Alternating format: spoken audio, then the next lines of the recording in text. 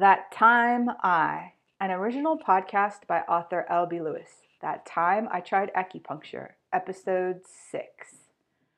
Welcome to another episode, and we're in June now, still in lockdown in Oakland. Special thanks to everybody out there doing their best, from essential workers to the protesters, the peaceful protesters that are out there for change. And I am very optimistic for the summer that we are going to see some positive change. And I think also people are going to unite more to bring about this change as we're already seeing. So I am optimistic about it. I hope also that the violence will decrease and that there'll be more peace everywhere. Something that is on the top of my mind is because of all these protests and the ongoing pandemic, I wanted to share with you another wellness experiment that I did. And I read a statistic that said a third of Americans have signs of anxiety and depression now. That's a lot. And there are a lot of resources out there. We've seen with Mental Health Awareness Month, which was just in May, huge amount of resources available. A lot are free, a lot are community based, because we are all in this together. And this outpouring of support for mental health is growing, I feel like, every year. And something that is also interesting to note is that we see a lot of things on social media about self-care, but did you know that there is something called social media anxiety disorder? And I include a link in the Medium post about how 3 women overcame Instagram anxiety. What happens is that we might be excited to post about self-care or whatever, and then the anxiety, who's going to like it, who's going to see it, how many times do I need to check my social media a day, that's a behavior that can be overcome, where that anxiety piece, as these 3 women talk about in their article with Instagram, that can overcome your experience on social media, can affect you in other ways too. So how do people deal with mental health these days besides the resources available, the free resources available? Well, there are a lot of options out there. This is not an advertisement. This is not a commercial. This is not medical advice. This is just my own experience. I tried acupuncture 14 years ago.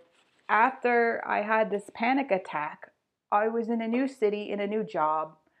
I had just started writing the book, the first book, The Right of Way.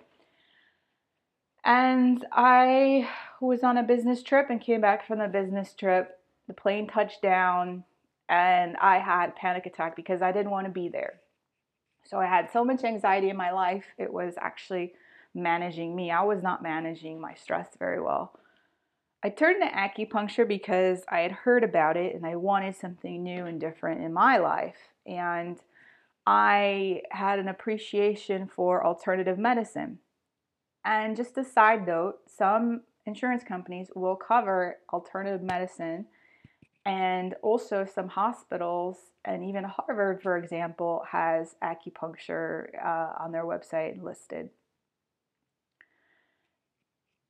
I went to acupuncture because I was stressed out. I found an acupuncturist through my insurance company. She did take my insurance, and I had immediately felt relief. I was sleeping better, I was more calm, and I felt my life was just improving from that support.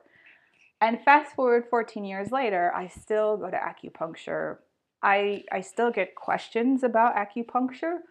And I like to tell people, you need to have a good relationship with your provider, whoever that is. And that might take a couple interviews with people. You need to interview the acupuncturist to find out also, maybe they have a specialty.